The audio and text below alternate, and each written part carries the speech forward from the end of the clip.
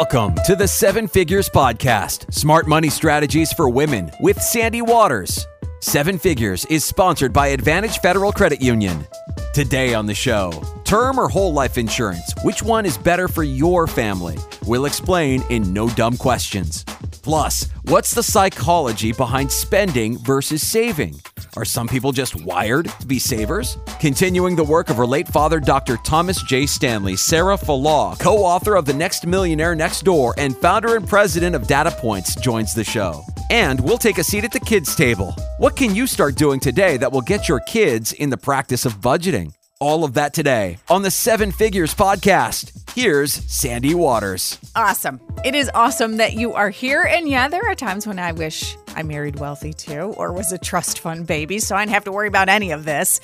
But just like you, I earn a modest paycheck. I have to consciously spend. I got a budget I got to follow.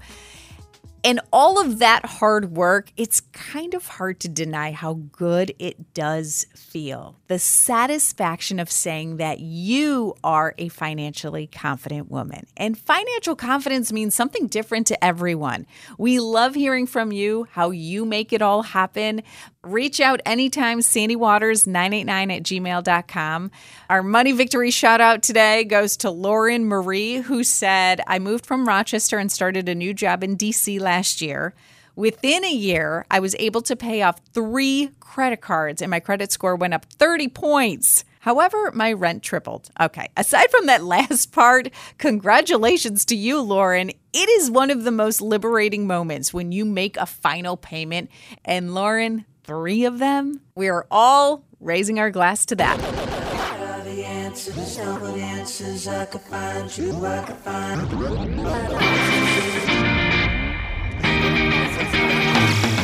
There have been plenty of times, I'm sure, for all of us when we sit there and we nod along, we pretend we understand because we're too embarrassed to say, I have no clue what you're talking about. Honestly, a lot of people, even super successful people, are confused about some of the financial terms out there. So that is why we start the show with no dumb questions. Our CFP, Erica Cummings from the Harmony Financial Wellness Group at RBC Wealth Management, joins this part of the show. Hi, Erica. Good morning. How are you? If you could explain the difference between term insurance and whole insurance. Yes, I can certainly give us the overview of both. One thing I always say to people about insurance is that it's like the Goldilocks scenario where you want to have just enough. So not too much, not too little, but just enough. Insurance is just kind of, how we have to do things. When you think about your home, we pay for homeowners insurance. We hope we never have to use it. So hopefully every year it's a complete waste of money because something horrible has to happen to your house. And I look at life insurance the same way. So these are, anytime we think about insurance, we're talking about covering what we would consider to be low frequency, high impact events. So probably not going to happen, but what they do, it's incredibly impactful to your life. So when we look at term and whole life insurance, it basically, first of all, it's literally the term that you're going to have the insurance for. So whole life insurance can give you lifelong coverage, and it can also provide extra support during retirement. Term life insurance covers you for a shorter period of time, but it's cheaper and simpler.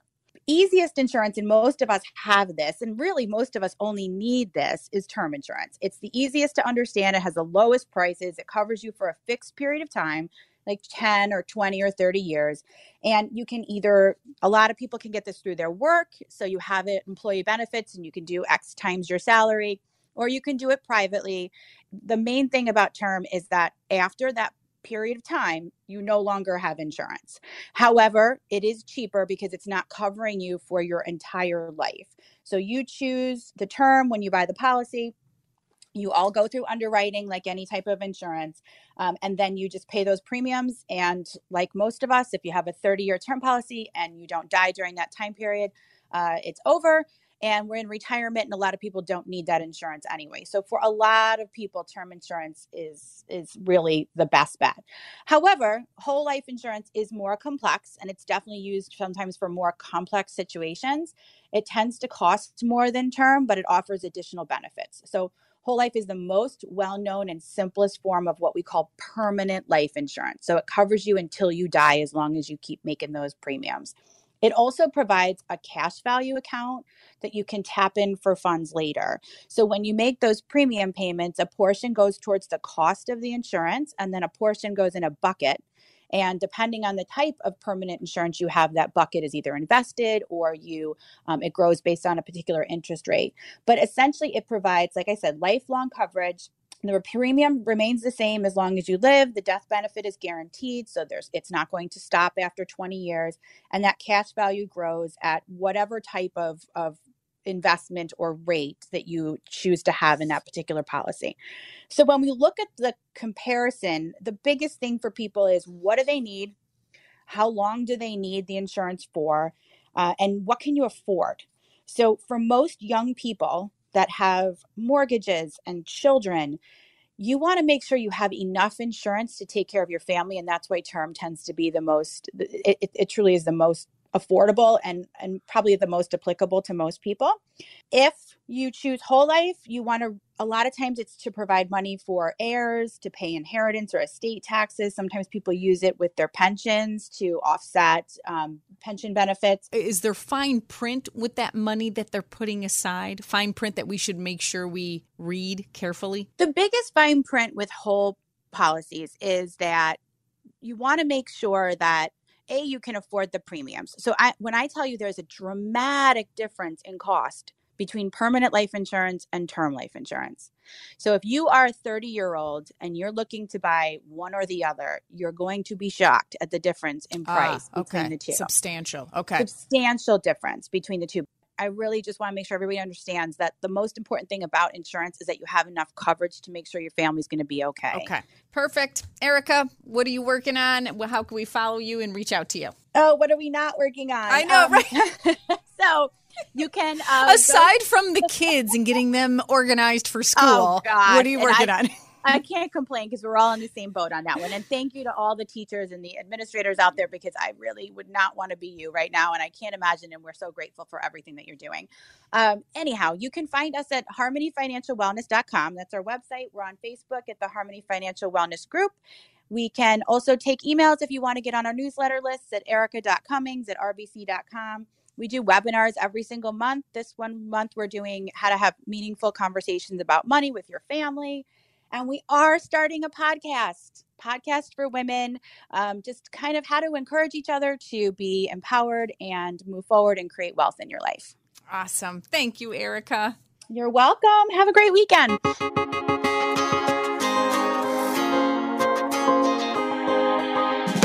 What is the psychology behind spending and saving? Are some people just wired to be savers? Is it our upbringing? Is it our cultural background? Dr. Sarah Falah, co-author of The Next Millionaire Next Door and founder, president of Data Points, is here. Hi, Sarah. Hi, how are you? Thank you so much for taking time to chat with us. Absolutely. Glad to do it. It must be so fascinating to dig into the research and really explore the psychology behind all of this. Yeah, it really is, especially when I have to even look at my own behaviors, right? And think about how I've been spending and saving and reacting to what's happening in the markets and all of those kinds of things. So it is definitely an interesting topic and has a lot of kind of mirror holding up for me as well. Yeah. Now, okay, so the psychology behind it, is it true that some people it comes easier, more natural, or what have you found the common thread is? Yeah, absolutely. I think it definitely is a combination of our biology, how we are, right? So our nature, but also how we've been brought up and the environment that we've been brought up in. What we saw our parents or our caregivers do when we were growing up. Did they budget? Did we see them paying bills? Were they always coming home with new things, right? Were you always getting gifts, lots of gifts, even if it wasn't, a holiday or your birthday? That can have a very strong effect on the way that you spend and save in the future as well. But there's definitely a case for, again, the personality of different people and how they spend and save, and thinking about that can help us again understand ourselves a little bit better, and then also maybe make better decisions in the future. I am very intrigued about, and it was mentioned in the first Millionaire Next Door and now your updated book, The Next Millionaire Next Door, that there are these extremely wealthy people, millionaires, who don't spend nearly as much as they can afford. What is it that makes them so cautious and conservative about spending? Is it because of their upbringing? Right. I think it's a combination of things. So it could certainly be the fact that they saw that growing up and that was sort of their environment. It may also be that they're just, they're conscientious and they want to stick to a budget. They want to stick to something, a plan that's going to allow them to build and accumulate wealth over time. That of course has a flip side. When you do achieve financial success, that same characteristic, which is basically conscientiousness that allowed you to sort of stick to that plan and build wealth over time slowly, also makes you sort of not want to spend anything, let's say, in retirement. So, it's certainly a good thing while you're accumulating wealth. It can be a challenge, especially maybe for those in your household, maybe your spouse, when you get older and kind of have achieved that, to actually enjoy that wealth that you've built. How do you, because a lot of people would probably say, okay, I would love to be addicted to saving, but I just can't get there. It's kind of like going to the gym. I would love to say I work out every day, but I just am so inconsistent. How do we get to that point? So I think, first of all, like I said, certainly having some kind of plan of action of what you're going to spend and how often you're going to spend it is certainly the first step. We would argue also, again, if you look at any of the research or the experts out there in the financial therapy fields or financial coaching even fields, thinking about just how you generally make decisions. What are some triggers for you making maybe a spending decision that you maybe later regret, right? Maybe you're stressed. Maybe you haven't thought it through. Those are the kinds of things that you kind of need to stop and take stock of that decision that you're about to make. And if you can just sort of, again, give yourself a little bit of time before making that decision, it's often the case that you'll maybe make a different one. In terms of thinking about the decisions you're making in regard to other people is also important. So one of the things that we know is that millionaires tend to not be influenced by the people around them, right? So they don't care what their neighbors drive or wear or buy. If you can kind of think about the decisions that you're making also in terms of, hey, am I being influenced? Did I just see this on social media, that someone just got a new car, or they've got, some great vacation that they just took? Maybe stop and think about why it is that you're trying to make that decision and if you've been influenced into it, even unknowingly. Oh, gosh, that takes a lot of self-awareness, though. Mm-hmm. Yeah, absolutely. And again, I think that that's part of what, especially if you're not maybe naturally wired to be a saver, to be someone that is okay driving a 10-year-old car, right? Mm-hmm. Maybe that's just not your personality, but you can think about the decisions that you make and adopt some of those same behaviors from those that are able to build wealth on their own.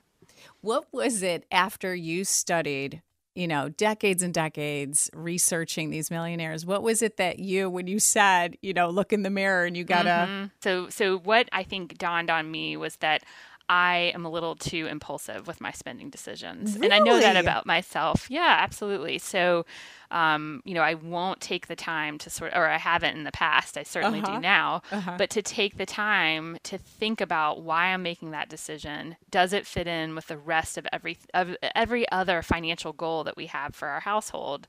And so that was absolutely something that has been convicting and I think about quite a bit.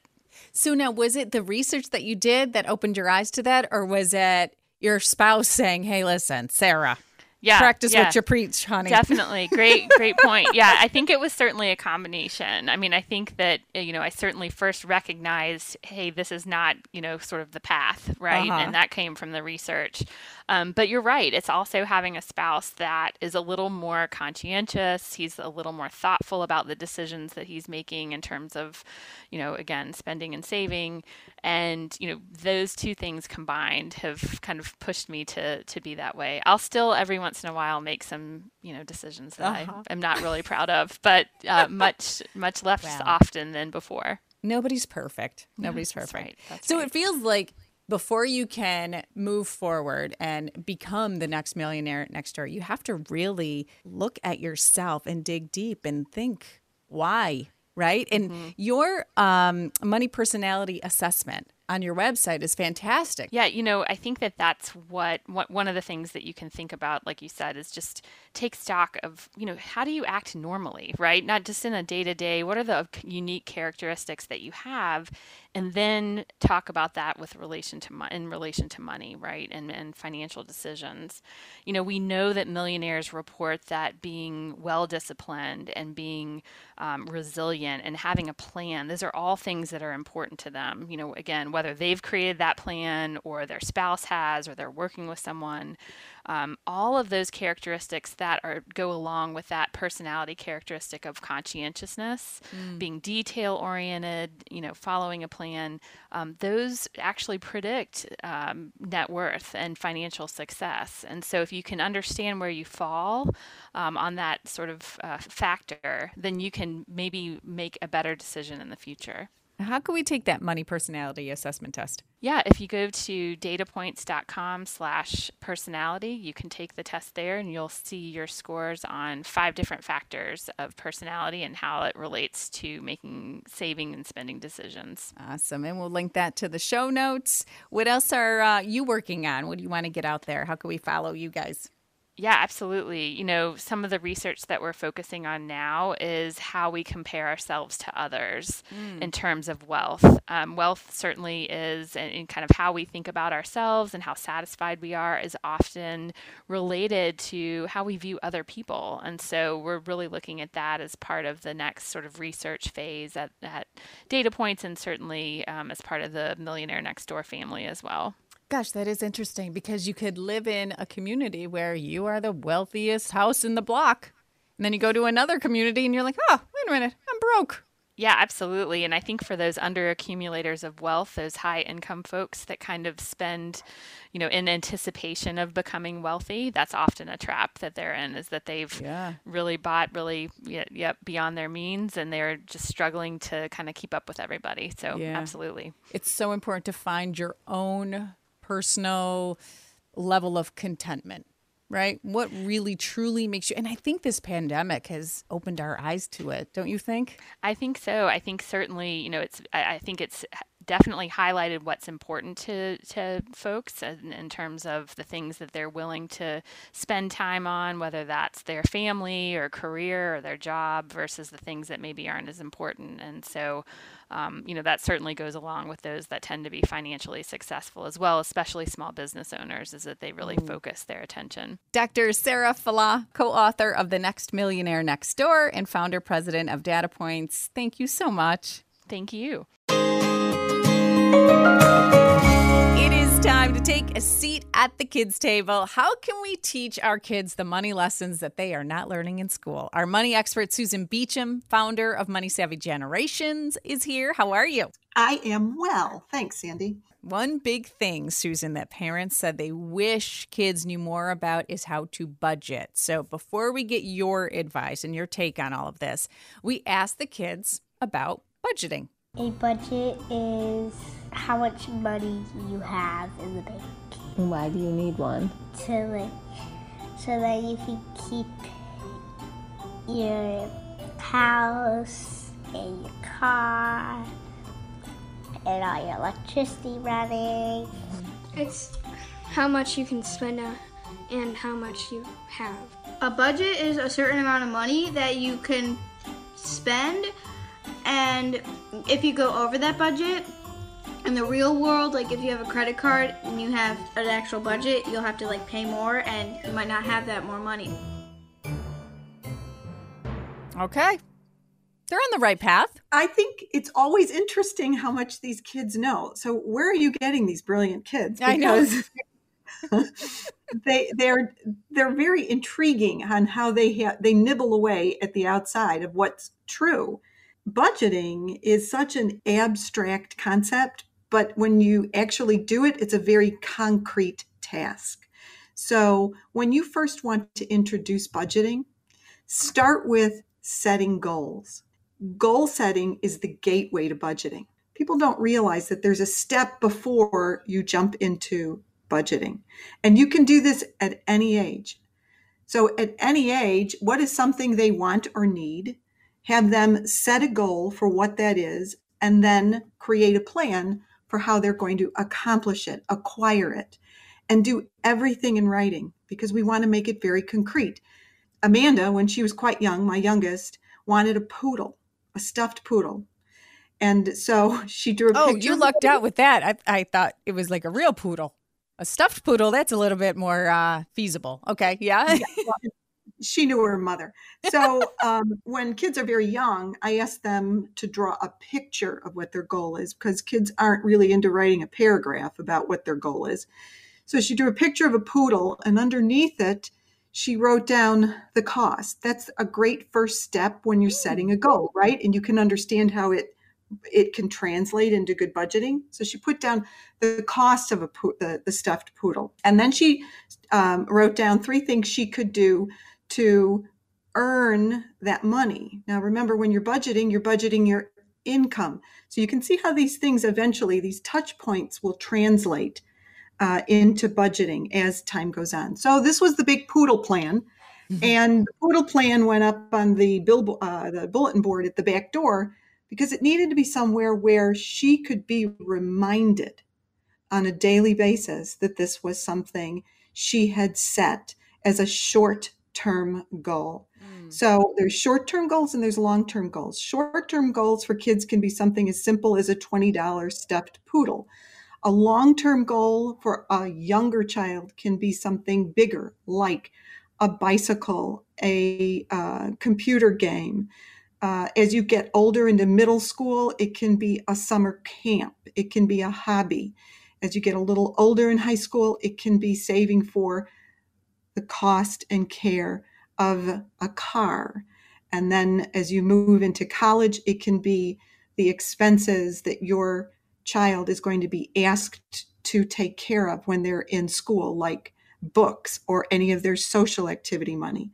Each one of those is a goal that they then break down into, well, what's the cost of that goal? Is it short-term or long-term? Do I have a week, a month to get it, or do I anticipate it'll take a year to get it? Of course, long-term goals can be as far out as 7 years, but very young children don't go further than a week, because that's like a year to them. Okay. When it comes to these goals, the reason I say they're in writing is so everyone is reminded. And there's something about putting something in writing that makes it real, not only for your child, but for you. All of a sudden, you become a team. Every time you go out that back door and you see that goal with the plan underneath it, it reminds you to do what? To talk about it, to assess it. How are they doing? Is it still a priority? Isn't it great you no longer want that poodle? Okay, isn't it great you didn't go get it, but you've been saving money towards it, so what's your next goal? Each one of these steps will take you to a point when you actually introduce budgeting, which is, you can do budgeting in the high school years. It then becomes something that they've heard of before. And the familiarity of setting goals and creating plans to reach those goals will translate into budgeting, because budgeting is a set of categories of wants and needs. But all these touch points when they're little and in middle school, high school, and college that you do, where you set up short-term goals and long-term goals, distinguish between whether they're wants or their needs. It's practice for when they finally get to a point where you're setting up a budget.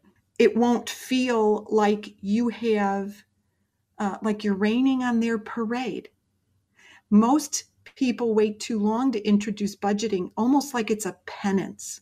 It should be exciting as the realization of that first goal. You know, that was something you were excited about. You were a young kid. Amanda was quite young. I think she was like 7 years old. And she got to say in writing she wanted a stuffed poodle. And she got to create a plan to acquire the stuffed poodle. At 7 and 8 years old, most kids don't have independence over their money choices, Sandy. When you give them the opportunity to set a goal, you're saying, okay, That is your money choice that you're making. Yeah. Yeah. Now let me show you how to get that choice, make that choice a reality. And that's what budgeting should be. By the time you get to budgeting, it should be exciting because you have now income and you have the understanding of wants and needs. And oh boy, I can't wait to do this and plug this all in so I can see how I can take care of my short-term goals and my long-term goals. It shouldn't be a wah-wah. It should be a yay. Yay! There you go. Look, Susan just made budgeting fun for everyone. Yes. Well, okay, fine. But I love budgeting because I also think it gives you freedom, doesn't it? Yeah. Well, yeah, true. And you have a plan, and it's a clear vision of your goals, of where your money's going, and of knowing what money you have. Yeah. Most people are anxious about their money because they don't know. But if you teach your child from day one to know what their money is, to know what their money choice is, to know how to set a goal for what they want or set a goal for what they need, and then create a plan for how to acquire that, you are then raising someone who will grow up into a young adult who has the tools in their toolboxes to take control of their income rather than their income taking control of them.